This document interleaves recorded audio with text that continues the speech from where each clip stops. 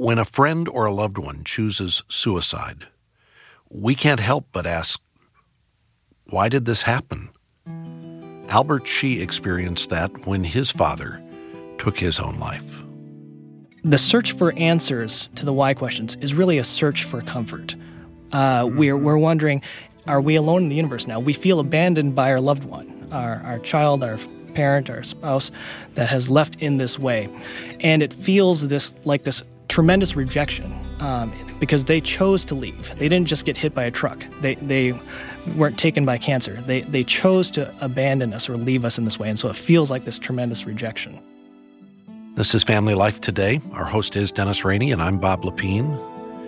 So what do we do with those questions that continue to plague us when a friend or a loved one takes his own life? We're going to explore that today with Albert Shee. Stay with us.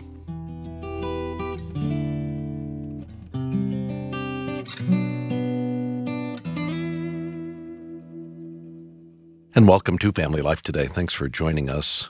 As you were just praying about today's program, you talked about this as a delicate subject. That's what it is, isn't it? It really is, and I don't think we realize how prevalent this is in both the community of faith, but also in the culture. And I think Christians really need to grapple with this and have an answer to know how to best connect with both people of faith who've been impacted by suicide or by those who are outside the faith. I want to read this quote, Bob.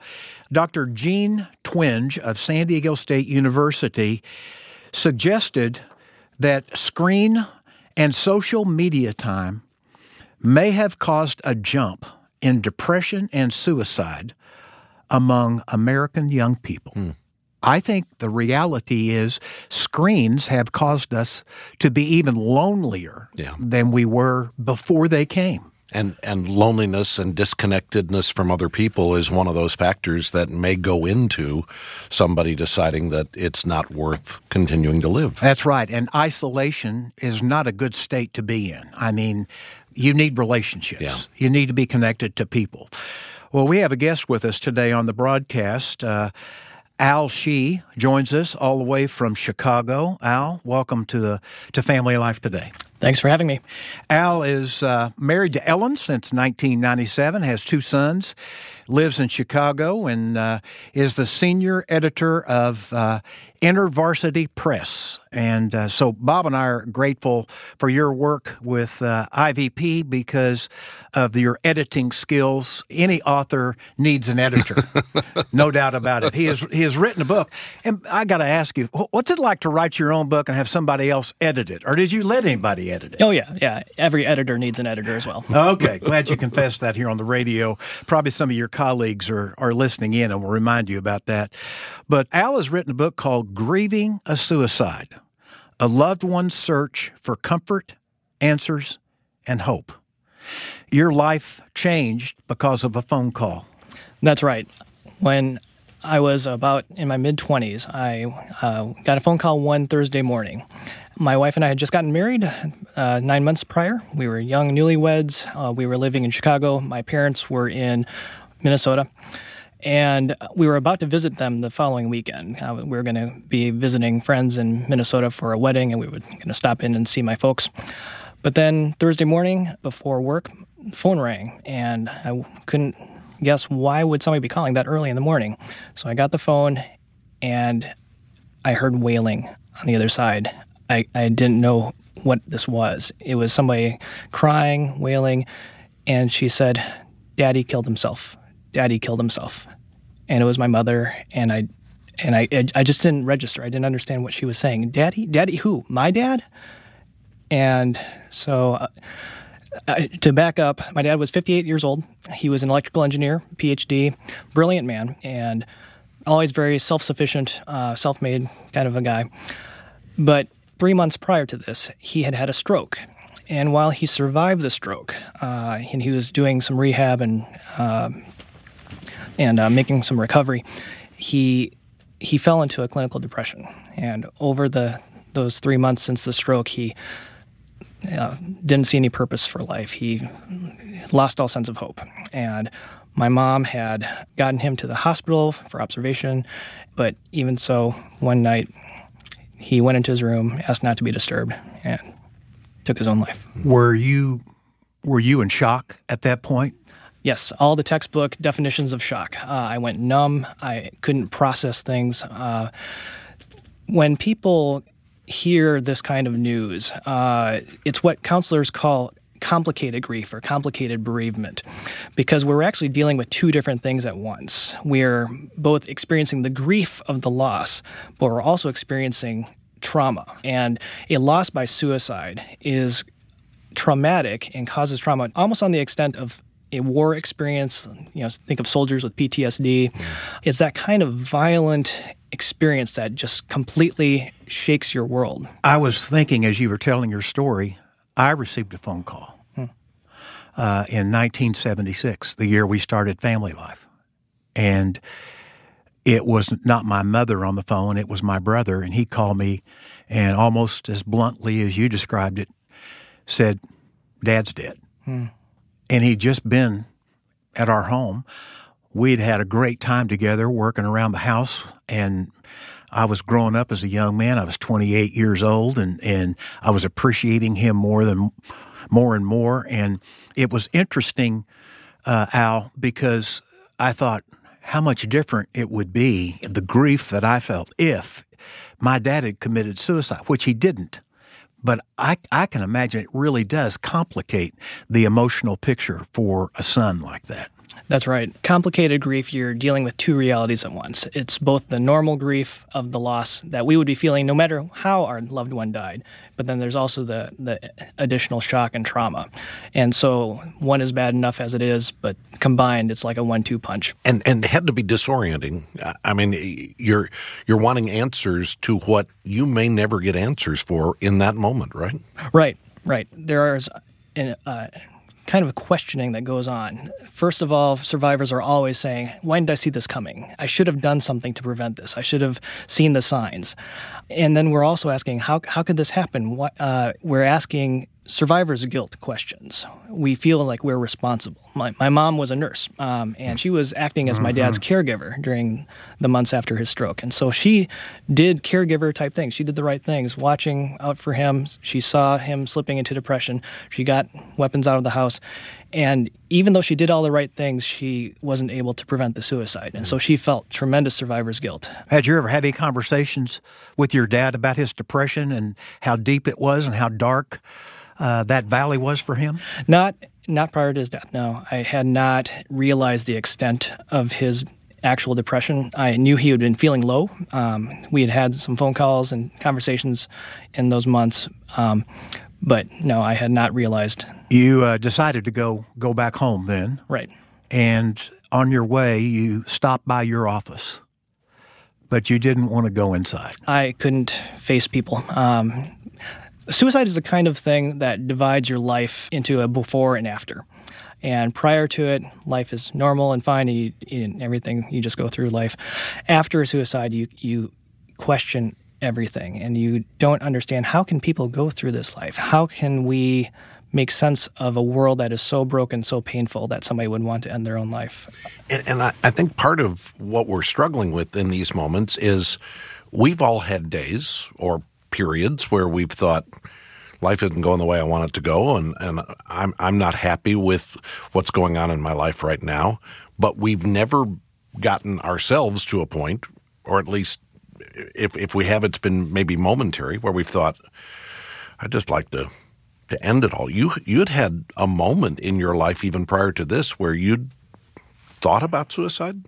I had some teenage times of depression. And so depression and feeling down are very common, and we should validate that and say, many, many people experience depression. Right.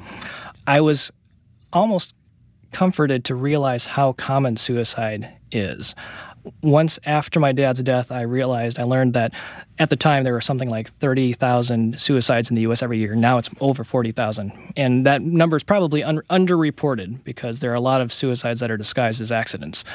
And each one of those suicides leaves behind 6 to 10 immediate survivors, parents, children, loved ones, spouses, that are immediately affected by that suicide. That's hundreds of thousands of people every year that are going through this kind of grief. So it was an odd kind of comfort to know I was not alone in this particular kind of loss. There were others that had experienced this kind of loss as well. Well, and you wonder how much suicide ideation there is that never ends in suicide. I mean, how many people contemplate or consider suicide?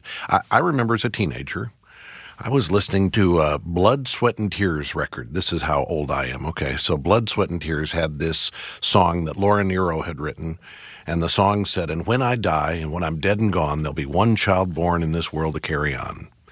And I would just remember as a teenager thinking, I wonder if that's true. I wonder if there's a one-to-one correlation that when somebody dies, there's a child born to carry on. And I just, in those moments, I thought, I wonder what it'd be like to die. It wasn't a depressed ideation. It was just kind of a curiosity ideation. I just wonder what percentage of people have those momentary things where they go, I just would like to end it all today. They never act on it, but it's there in their thoughts. Well, there are hundreds of thousands of suicide attempts every year. So it is fairly common. You're talking about 100 people a day that are successful, though. Mm-hmm. I mean, that is a big number. And again, there are people of faith that end up doing this. Tell us about your father's spiritual journey. Well, did he have a relationship with God, with Christ? Well, I should back up and say that it is true that suicide and depression affect Christians just as much as the general population. And so there is very little difference. Christians get depressed just as much as everybody else, just like Christians get cancer and diabetes like everybody else. And so, yes, we are not immune. And one of the problems, I think, particularly in the church, is that we are in a bit of a state of denial, or at least Christians often try to over-spiritualize and you know, we want to say, well, if you're having trouble, you know, just need to pray more, believe more, hope more. We don't always acknowledge that there may be biomedical challenges going on in the brain, that there are sometimes biological reasons that people get depressed. And so I think the church is a little bit more aware in the past few years, that we've had a little more awareness of mental health and the realities of mental health issues. Do you think your dad had any suicide thoughts prior to the stroke?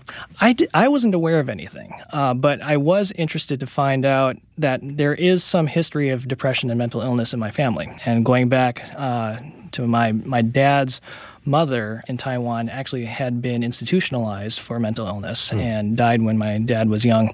And then there were other family members that had also struggled with depression. And so to learn a little bit of that family history was illuminating. And we've jumped right into this discussion about depression. Is that the reason that most people commit suicide? Well, it's a common factor. It's very difficult to isolate any one particular factor. There's almost always multiple factors, and there may be multiple triggers or causes, but some estimate that about 60%, two-thirds of suicides are influenced by depression or mental illness of some kind. Okay. There are often psychological factors. There are sociological factors like isolation, like Dennis was talking about earlier, but there's any number of different factors. I've attended a number of funerals in my lifetime. Among the most memorable were those where it was a young person who committed suicide, whether it be a young person in his teens or her teens, 20s, 30s. Very, very sober, very troubling to attend, and it just raises all kinds of questions among those who are attending. And I think for a pastor, it has to be one of the more challenging services to ever lead in your lifetime. And it's back to what you were talking about earlier. I don't think the Christian community knows how to handle this. And so I think it's a lot like when somebody dies, period.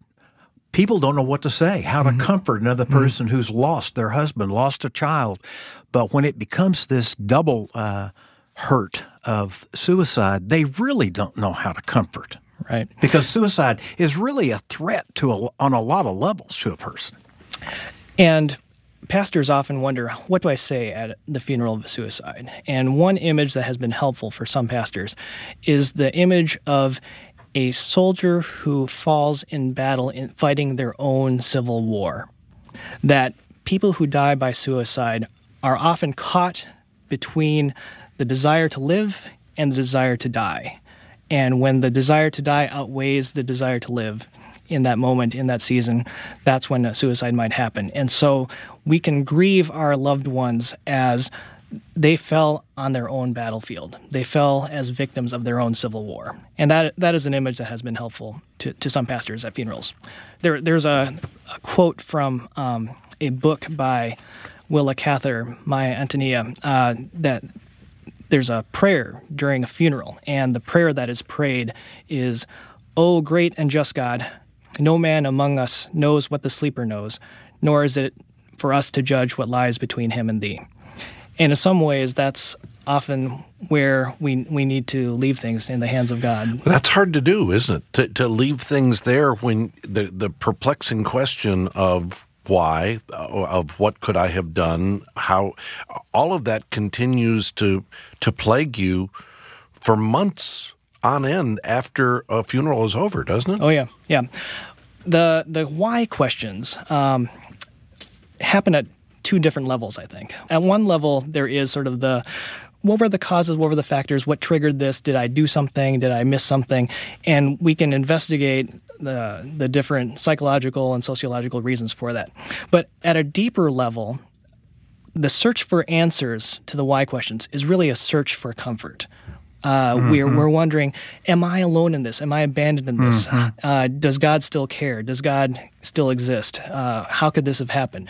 And so we are wondering, are we alone in the universe now? We feel abandoned by our loved one, our child, our parent, our spouse that has left in this way.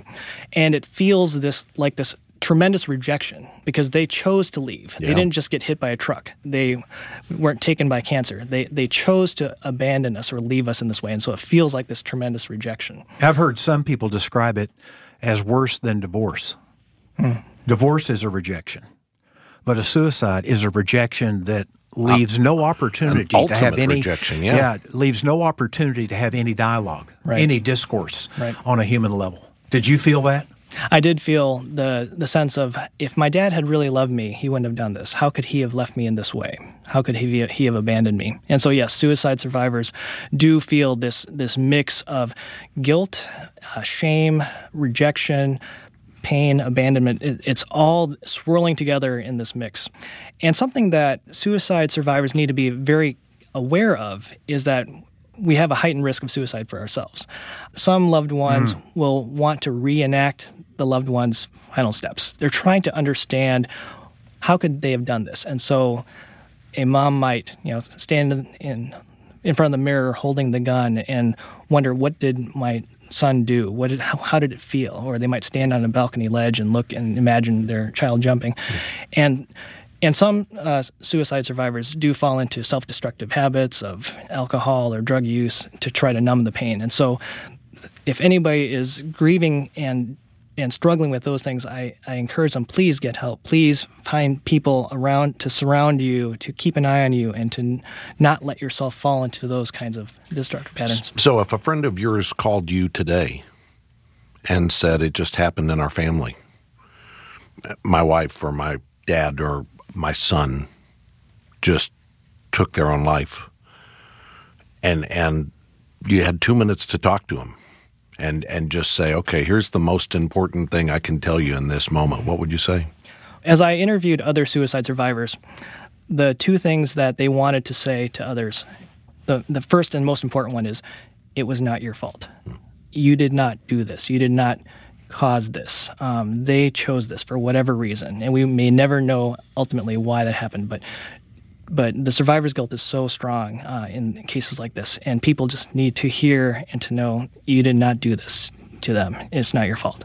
And the other thing to know is that you are not alone. There are others who have walked this path. There are others who grieve with you. And to encourage people to surround themselves with community, friends, church, others that can walk through this with them. And I think that's an important thing to underline here. I've been reading over the past, 6 months or so, been doing a lot of reading in the Psalms. And I am amazed at how many times God says, I am your help. I am your refuge. I am here. I am with you. God gives us the promise of His presence. And I think we as human beings forget how powerful our presence as fellow strugglers in the journey, how important our presence can be to a person who's just experienced the loss of a loved one because of suicide. And so if you're wondering what to do, the best gift that you could possibly, I think, begin to give that other person, I want you to comment on this, Al, seems to me to be, I just like to come and be with you. Yes. Presence is important, and not to presume to have the answers. And I love the book of Psalms because the Psalms give us a model in what are called the Psalms of Lament. A significant portion of the Psalms, a third or more of the Psalms, are Psalms where the psalmist cries out their pain to God, and they're raw and they're vulnerable and they tell it like it is. They're not sugarcoating things. That's right. They're not hiding things in religious language. And the beauty of the Psalms of Lament is that it gives a structure to our grief. Grief, by its very nature, is this formless, nebulous kind of thing. We sort of go in cycles and go over things over and over again, and we feel lost in a fog. But the psalmists, in the Psalms of Lament, it was a way of ordering Israel's grief, that we bring our pain to God, and we cry out, Lord, the world is not the way it's supposed to be. And this loss, this pain, this grief, it is not the way you intended the world to be. And we grieve that. We lament that. We wish it were not so. And in doing so, it gets out all the pain that we're feeling. And it's a modern-day way of saying it would be it's how they process things. It's a way of processing. And so what it gets out on the outside, what's going on inside. And I love how Scripture gives us the permission to grieve. Sometimes Christians think that, I should just have a stiff upper lip. I shouldn't be grieving. But Jesus tells us that we should grieve. Blessed are those who mourn, because they will be comforted. And Jesus weeps at the tomb of Lazarus. And cries out from the cross, Psalm 22, My God, why have you forsaken me? And then the beauty of the Psalms of Lament is that halfway through the Psalms, there's a pivot, and we say, but yet I will remember you. But yet I still have my hope in you. I still place my trust in you. And then there's this recounting of, you have been faithful to us in the past. And so based on who God is and what He has done in the past, we can entrust even this great pain, even this awful world where people die by their own hand. We can entrust that to God. We can trust that God hears our cry and will respond. Death is interesting. It's a great apologetic for the existence of God, because only God could produce hope in such a dark place. But read the Psalms. You'll find the God who is our refuge, our fortress, our foundation, our hope. His word is sure. His promises are certain. Yeah. You may not experience it at the moment of the grief, but you will experience His presence. You were talking about the power and the significance of presence and being there for someone else. And I'm thinking, for a listener who knows someone who has experienced a suicide. This would be a great book. But to offer the book, not just here's a book for you, but to say, here's a book and I'm here for you. And I'd love to read through this with you. I'd love to help enter into this with you. Of course, we've got copies of the book Grieving a Suicide on our website at familylifetoday.com, and you can order it from us when you go online.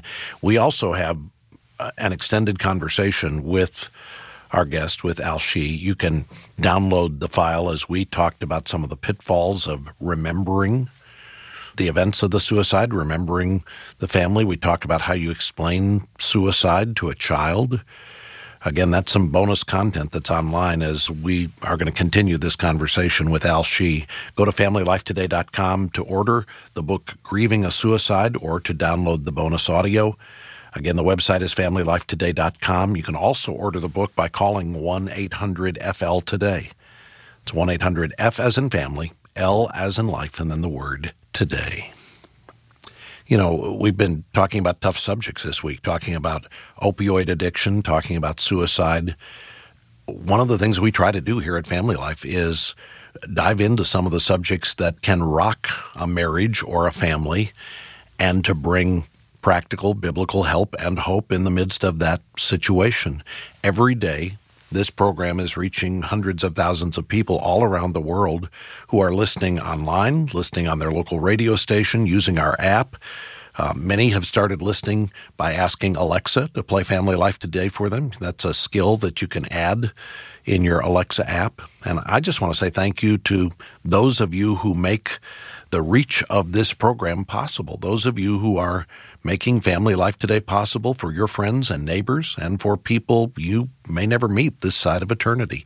If you're a legacy partner or an occasional contributor to the ministry of Family Life Today, that's what your contributions are doing. You're helping us effectively develop godly marriages and families that change the world, one home at a time.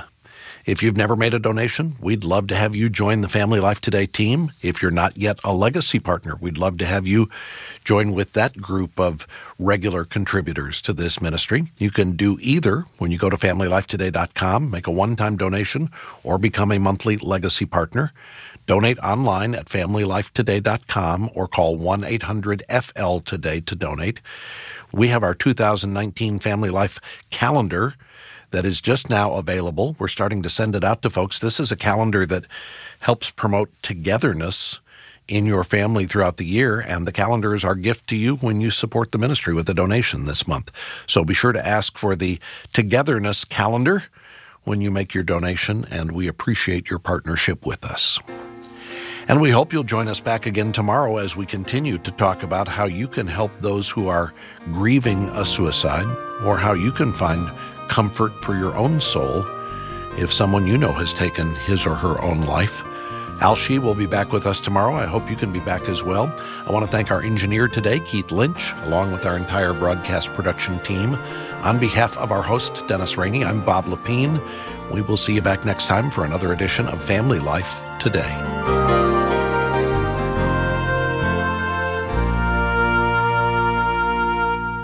Family Life Today is a production of Family Life of Little Rock, Arkansas, a Cru ministry. Help for today, hope for tomorrow.